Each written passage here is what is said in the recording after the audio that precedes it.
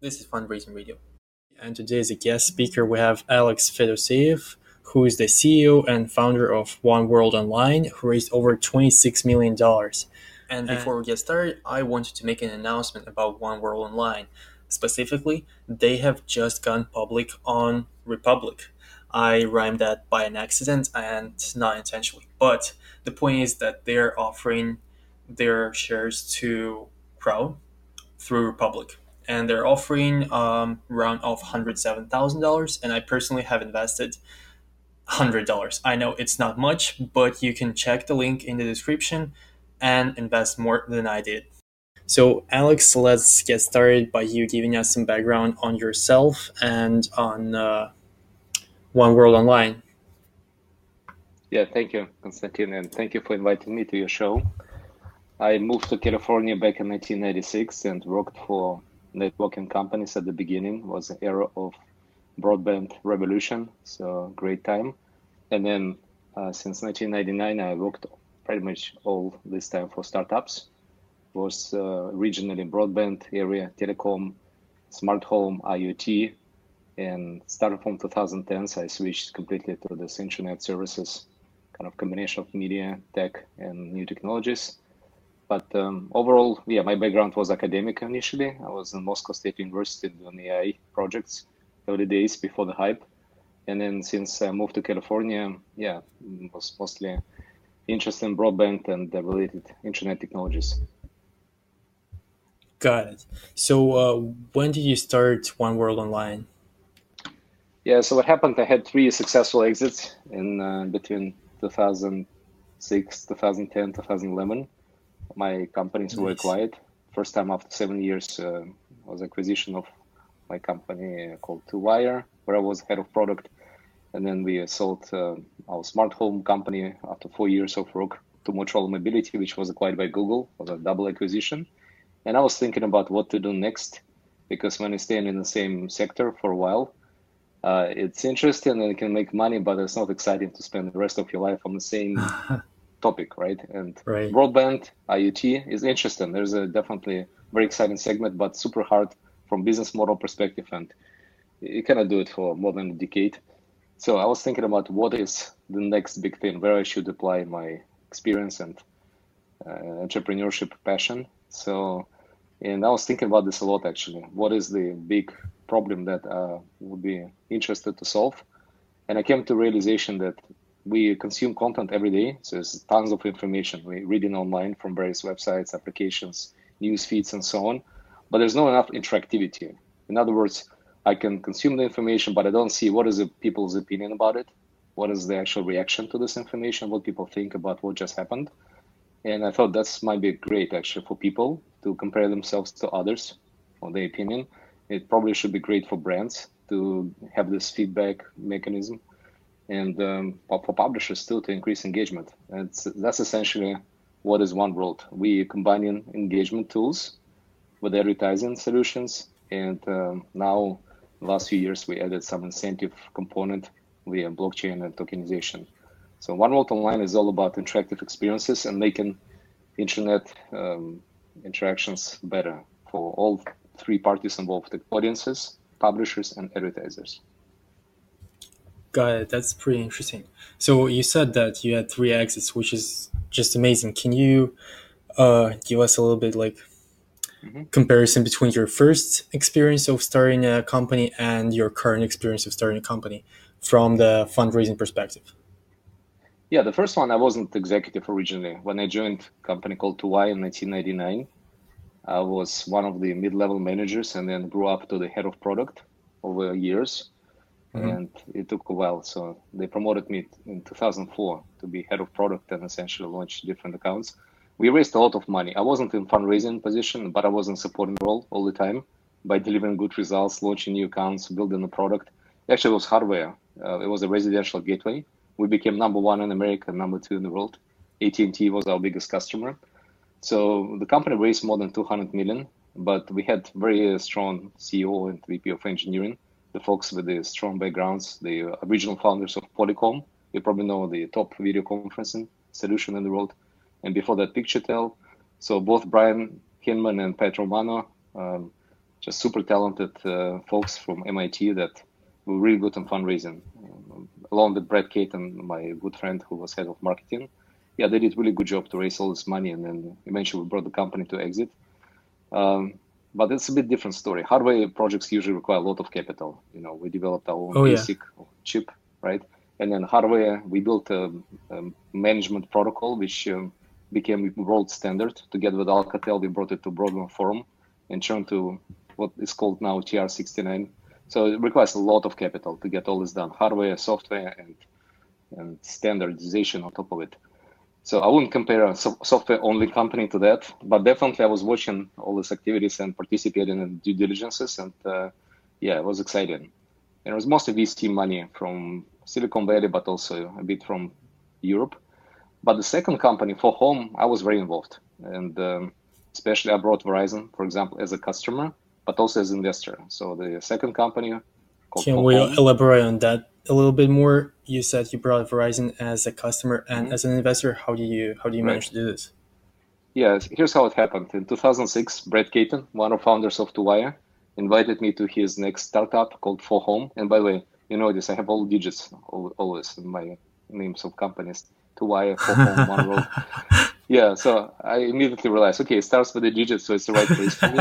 Okay. And yeah, so Brad and team, they were at the early stage. And we only had one VC from UK called Pond Ventures. They put most of the money in the company.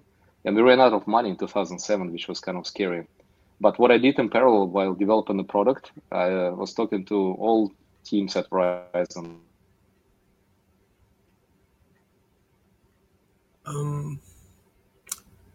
Network lag, I guess. Can everyone hear me? Yes, I hear you. Oh, okay. I couldn't hear you. All right. Can we just like go back like 20 Yeah, seconds? sure. Yeah, Sorry so for that. when I started at For Home, I already had relationship with most of telcos around the world, from AT&T to British Telecom to Telstra in Australia. And of course, when you go from generic broadband solution to something very specific like smart home, I was thinking, okay, who is the best fit to bring this idea and develop something together? And Verizon was number one on my list because I knew these people very well, the product team, and I knew that they have this high interest for additional services that can be offered on top of their broadband connection. Especially if you remember, there was a Fios, the new fiber-based offering coming from Verizon, and they actually were looking for additional apps. And Understood. That's interesting. So you had some connections with them. By the way, just a recent tool that I've discovered for those who want to get in touch with big companies like Verizon, Google, or something like that. There is a tool called hunters.io, which allows you to connect to executives at those big companies. I have not tried it personally, but might be helpful for some of you who are not as experienced as Alex and who don't have as many friends. oh So yeah, let's move on then. thanks. Let's talk a little bit about your current company, One World Online. On Crunchbase, it says that you're on ICO funding right now. Can you tell a bit about that? Well, ICO was in the middle of our life cycle. We had some equity fundraising before ICO and after. But of course, you remember 2017, but it became a super popular way to raise additional Right. capital. But for us, interesting enough, it wasn't just about the capital. I really like the idea of incentives that can be run on cryptocurrency versus virtual points, because unlike many other companies, OneVault already had a system based on virtual points. We actually built it from day one. Since 2013, we already had all of our users incentivized with virtual points and earning it through engagement, like voting, sharing, creating content. But they were just badges, right? Which didn't have any material backup. And the idea of cryptocurrency was so right on. My friend from Crypto Valley, actually, who was a VP of innovation back then, he came to California in mid 2016 and really asked me to create a media solution around blockchain. So we got into this very early. And when time came for ICO, which was mid 2017, we issued our token to essentially supplement the system that already was in place.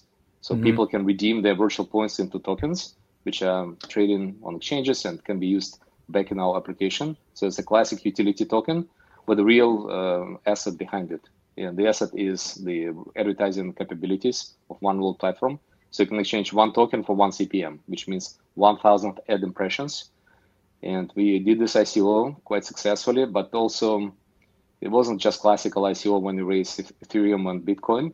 We allowed partner token swaps, which was a know-how that we pretty much invented, cross-investment with our partners that are also part of the ecosystem and issuing their own tokens. So a big part of our proceeds came from these token swaps, and it worked beautifully because next year, a couple of these companies became very successful. So the assets grew up in value before the crypto winter came up. But more importantly, we were cross-invested with these partners. So there's definitely good grounds for cooperation. And that's how we raised this. Yeah, over 10 million total in proceeds. Most of them were crypto. That's great. Actually, I love this because of the partnership that's created by swap tokens. My next question would be, how much in total did you raise through ICO? So you said that there was a lot of token swaps, etc. Yeah, And 10.8. how much? 10.8 million. Nice. And how much of that you've then mentioned that there was a crypto winter when many of the companies died that were operating in blockchain. How much money did you have after that crypto winter? Because many of this money that you raised were in tokens, right? Right. I would say that out of 8 million of swaps that we've done, roughly out of this amount, 2 companies survived and did quite well, especially early 2018, but even second half, I was still staying strong, specifically Universa and Sophia TX. There are 2 infrastructure plays, one Eastern European, one Swiss company, and the other 6, they pretty much died. Yeah, either they didn't materialize or the token went down almost to zero.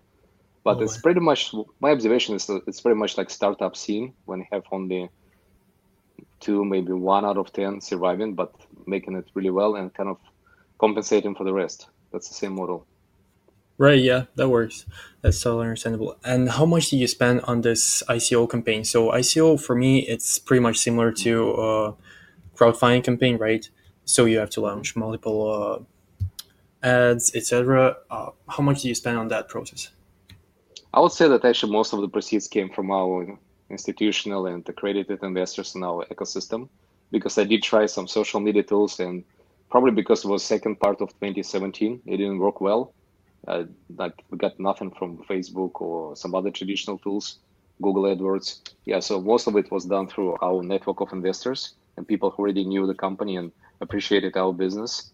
We did actually some test campaigns in US and India, but mostly to develop our own tools around it, which we Mm-hmm. then successfully deployed for other companies. And as you know, One World itself is advertising solution. So Right. that's the part that worked actually. And for example, one of our big investors since the early days is Times Group of India. It's the biggest media holding on the planet. And they're very innovative folks. They have a US office in Silicon Valley, the investment arm. And we did a few really successful campaigns, both digital and print, to raise awareness of One World. I consider this was a success. Yeah, we spent over $1 million on promotions and advertising if you count everything, right? Oh, The contractors, the media placement, and so on. But it justified itself, as you can tell.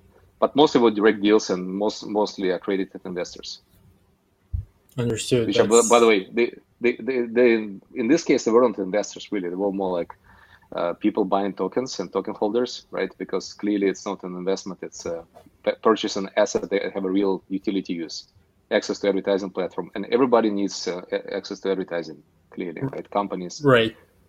organizations, everybody needs to advertise something, their products, their offerings. So in our case, it was more like exception because we had real value and that helped a lot.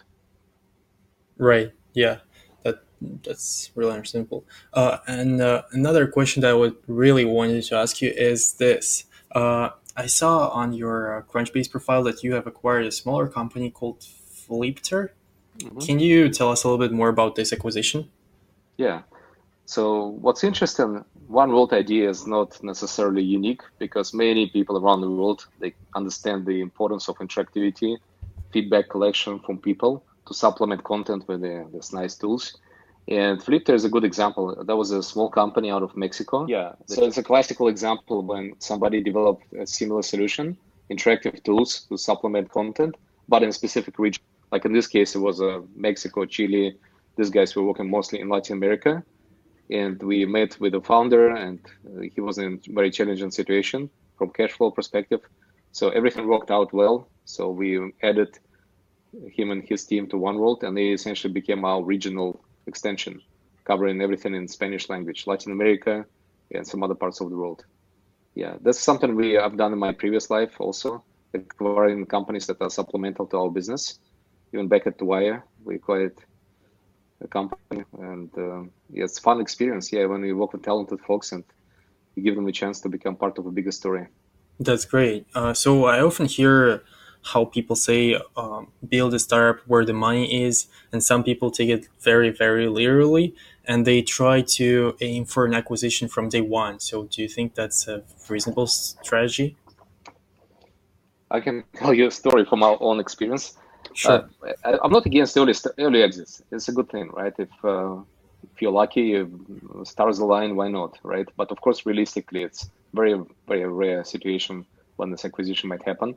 But when One Road was only 2 weeks young, back in fall of 2012, we were in downtown San Jose and participated in the Global Mobile Conference right there in downtown San Jose. And it was a time when Marissa Mayer was a CEO of Yahoo, and they were actively doing um, higher acquisition, right? Active hires. So essentially buying companies just to get more people into Yahoo. And Hmm. mobile was a big focus for them. So we were at the booth just 2 weeks into business, showing our first prototype. And the guy who actually was doing acquisitions for Marissa Mayer stopped by. We had a very good conversation. He didn't tell us that he's doing acquisitions, and only on the second call it was revealed. And I was literally facing the situation, selling the company 2 weeks into operations. Oh God. And of course, we did. Yeah, we didn't do it. And well, I don't think it will be like as determined. It might have happened, but I was more interested to build our solution than become part of Yahoo, to be honest. And that was a good call. Hmm. The more I talk to founders from San Francisco, the more it reminds me of this show Silicon Valley. Just so many similarities. Oh, I can tell you, some parts of our lives are actually more like much more funny and much worse and like on the sad side than what you see in this movie. People think it's grotesque, but it's not, right? By no means. It just, stylistically, it could be improved, but overall, they tell the truth about the life here. But there's certain things that you wouldn't see even in this type of shows because they're so bad that you don't want to talk about publicly. What happens to people? Like, I don't really want to mention it, but since you touched it, like I know two of the founders of companies that I was working with, they died. One was heart attack, another suicide, and it's not for everybody. Look, startup life, yeah, people see the fun part of it, that yeah, shows, hackathons, a lot of engagements, great companies, talking to Google, talking to Verizon, like you just mentioned. We have all of that, of course, no question. But it's all good when all good. But when things are going bad or ugly, not everybody can stand it, and it's breaking people's lives. And I was really always advocating for entrepreneurship, and I'm advising so many startups here. But now I'm trying to be cautious about this and saying, guys, if you really want to be entrepreneurs and found your own startup, you really need to be sure that you're ready for the bad times too, not just good times. You have to realize it up front, and it's imminent. There's no way you can avoid it. You're absolutely going to hit really, really bad times. Every startup does. Are you ready for that? Because Silicon Valley show is kind of one way to see it a little bit more, but the real life is. We've got another network lag here, and while Alex is restoring his connection, I just want to say that yeah, this is true. This is a pretty sad but true perspective on what startup life is like. And from my own perspective, the more I talk to great founders of startups, the more I see this pattern of them working over 12 hours a day. So if I talk to someone who has a great company, the chances are extremely high that they're working over 12 hours and they're just like, oh, it's fine. I really got used to this. So, yeah, Alex, you're back. Thanks for this dark Yeah, but realistic perspective. I really love when people touch on the darker side of the startup world because some people tend to view it in like pink glasses, I guess. Um, and just are not ready for the real life. So let's move yes, on to probably something more positive, yes, yes. and talk about your first round. So Before you Yes. started One World Online, you said you had three exits. I believe you had over a Yes. decade, many Hmm. decades of experience. And what's the first step here for you when you were like, all right, it's time for me to fundraise? What do you do first when you have so many connections? Yes. Yes. That's exactly right. I had a lot of connections, all the Silicon Valley um, people and both entrepreneurs and venture capitalists. And yeah, that was a fun part because I actually a huge fan of Guy Kawasaki and his philosophy of how a startup should be created.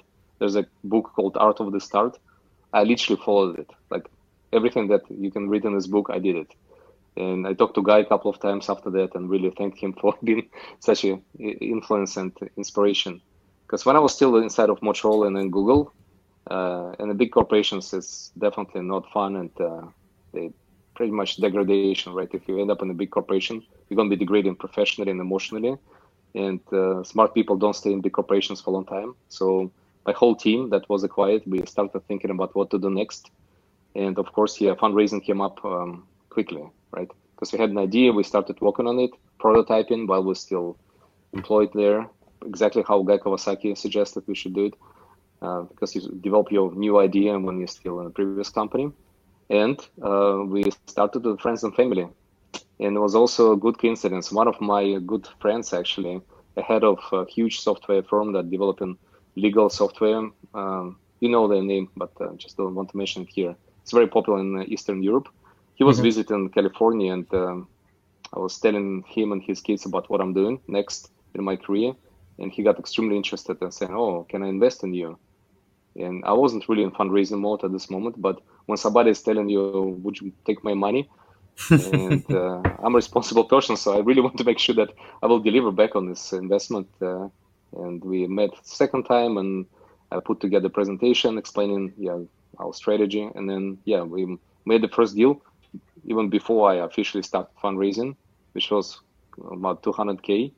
And obviously, at the early stage, that's a good amount of money because my team was going just on stock options. For the first 18 months, we decided not to pay ourselves any cash compensation and just have a stock for work type of model, which was another know-how which worked beautifully. So in 18 months, we created prototype and we were ready to go and start the operations. And we had 200K in the bank. And after that was the late 2012 when I went after friends and family and I was lucky second time because many of them actually waited for me to start my own company. You know, in Silicon Valley, everybody knows everything about others, right? And they Yeah. knew I had some really good exits and became pretty like high ranked in conversion division of Motorola. So when I said I'm starting my own company, people brought the first 500,000. And by late 2013, we raised 1.5 million. That was our first round. I bet my listeners are super duper extra jealous right now because like rating like that 1.5 million on the first round, that's really impressive. So let's move back a little bit to people who have less connections. And what would be your advice for people who are just starting their company, but have couple but not much connections with money? What would be Mhm. your advice? Oh, first of all, I'm very, very much for pro entrepreneurship and advise many companies and help them to raise money in all different shapes and forms. Yeah, you don't need that much amount actually. Remember, for this first 18 months, we were going no money, just developing it well employed by our current companies. And we put about 50K ourselves, the founding team. So this amount actually will keep you alive for some time if you keep developing based on your previous proceeds or some, savings. There are many different ways how we can start it, but even with a 5-digit capital, you can get pretty far by just developing prototype and have something to show. I have many companies in my ecosystem. Some are very early stage, like studio style, when they have an idea, a couple of founders, very little cash. I think there are different strategies, and we can go through them quickly, depending on what you're doing, right? What is your application or your product? If it's hardware or software, it's completely different. Let's do software Software, as it's okay, more yeah. common. Then the next big split is B2B versus B2C, right? Absolutely different strategies. B2B much easier because there are many boutique studios and like early stage funds that love the idea of small investment in exchange for big percentage of the company. I'm part of one of these boutiques actually called Hive in Palo Alto. They're doing just that, and I always help them with a good companies and resources. And yeah, even on a small amount of money, you can get funded for 6 months or maybe more just to develop your first demo. And then they usually bring strategic partner or strategic investor. I love this model. I think it's very smart because you know who you're going to sell to right after your product is ready for the market. It's exactly what I did with AT&T and Verizon. When you bring your potential customer early as a strategic investor and you already have a clear path about what you're going to do about them. The second option, of course, if you don't go after specific customer or market and you just develop a general application that you can monetize later, but you know how to make it viral and get it going. I'll give you one example. The company I just talked to, they developed banking for teenagers. That's a big lack on the market. So it doesn't matter who is your strategic partner. It's a very well-known pain point. And if somebody's going to address it, there's a very good chance of success, even without strategics. You can just start on your own, right, and build momentum through smart advertising and introductions and so on. There are other ways to raise money quickly. For example, just get connection to right people in the investment world. And it's changing rapidly, as you know, right? So VCs are not as important as it used to be. I really like angel groups because they're much more flexible. And if you present in front of them, you usually have a higher chance to get somebody who's interested. Like, I'll give you also example from one world story. At early stage, when I presented to Kiretsu Forum, which is one of the biggest investment angel communities in America, maybe my story wasn't mature enough and maybe I didn't deliver it well. So like 100 people in the room, they didn't really express interest right away. It's like 99 out of 100 maybe didn't fully understand what I'm doing because they're more traditional, old school investors. And I was a bit disappointed and driving back to the office and I got a call. And it was the one guy, just one person inside of this whole group that called me and said, you know what, there's something interesting in what you're telling. Can we meet for lunch with me and my son? And I met him, and it turned out to be Matthew Merle, the author of Fifth Era, bestseller on Amazon, one of the most prominent and most successful angel investors in the Bay Area. He lives in San Francisco. He has a long story of successful exits. Amazing person. And he became an enrolled investor. So I get 1 out of 100 success in this angel community, but it was the best one. So that's another strategy. If you, go to angels and try to go wide. Actually, don't be shy. Kind of register for these forums. I have plenty of them in Silicon Valley. There are many in New York, many in Northwest, Seattle area. If people want to build this connection, you have to go, you have to tell your story, and soon later somebody will get interested. And finally, to complete the list of potential obvious strategies for early stage, I think what used to be ICO, but now it's the IO, STO, or just token issuance, it's still a great model. I absolutely believe in it. And I think that it might be even a good thing that the first wave already passed and we learned the lesson, right? Now companies doing tokenization are usually folks that have a product, solid team. There's no much fraud going on. I think the quality of companies is much higher. And issuing tokens and selling as a security token, let's say your shares or some ABT, asset-backed tokens, or utility tokens with a pre-sale, it's absolutely a viable option, but I need to have a real application for that. So many options to choose from. That's true. And let's move a little bit backwards to the very beginning of your response. You said that you were working 18 months with no pay for One World, right? But then you said that you were working for a bigger corporation that was paying you a salary, right? Yeah. So the compensation with the stock and stock options is very typical for startups. So absolutely believe that should be a way to go at the early stage. It's but like you were part-time, right? Options. Yes, correct. Everybody was part-time. And then after we finished this 18 months, the three of us, the first three, we quit Motorola and went on like full-time to One World. So it was a multi-stage process. Understood. So you've said multiple times that big corporations are basically degrading people, and I totally agree on that. Big corporations are horrible, even though I've never worked in them. But would you recommend young founders who are just thinking to start their journey in a startup world but don't really have any like intro pass or money or anything like that, would you recommend them to go into larger corporations or rather into small startups? No, I would never. I would definitely recommend them to avoid big corporations by all the means, unless they need legal status, like get to work visa and then convert to like green card or something like this. Then it's justifiable. It's okay to go down this path, but it's not really needed. Most of entrepreneurs can get O visa nowadays, and I absolutely recommend only go to startups. If you need to get connections to big corporations, there are other ways to do it, right? You don't want to be deployed by them. You don't want to lose the precious years of your life, like doing nonsense inside of Sure. like Google and Facebook and such, which, there's no value there. But when you're in startup, you're doing real work. You like really have your options open, right? You're involved in everything from product to business to build the partnerships. You become a really valuable human, not just the professional, right? Because you have to interact with so Right. many people. It's enjoyable life. I mean, that's a full life, which is definitely motivating. But to get to big corporations, a couple of ways to do it. You can join some incubator, which already has connections to big brands. It could be Plug and Play in Sunnyvale or Launchpad, the Google program. I'm mentor at both, so I'm very involved in these both programs. Still mentoring for Google and for Plug and Play, and that's how we can meet all the brands in the world you wish through these events, mentoring sessions, and so on. Without being an employee of this corporate, you can just meet the right people and talk about your very solution, not work for them on their solutions, but offer your solution and get them involved in one or another capacity. Investor would be ideal, but even like a customer for your product or just some strategic partnership. The only thing I really want to warn people, I came from telecom world, right? And there are three rules of engagements. There are patience, patience, and patience. Like if you want to kill an elephant, you have to hunt for it for a long time. Verizon took me 2 years to go from first discussion to actually get a paid contract with money.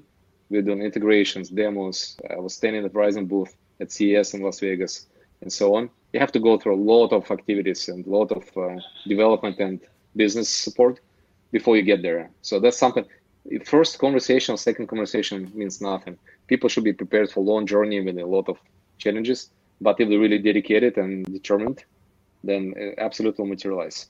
So big corporations are much more accessible now than 10 years ago, especially 20 years ago. So it's all possible. That's true. And this is a really positive note to wrap our podcast on. Um, is there anything, one advice you would give to people who are listening to this right now? And we will wrap it up. I still want to encourage people to be entrepreneurs, but be careful when they enter this path because they should be prepared.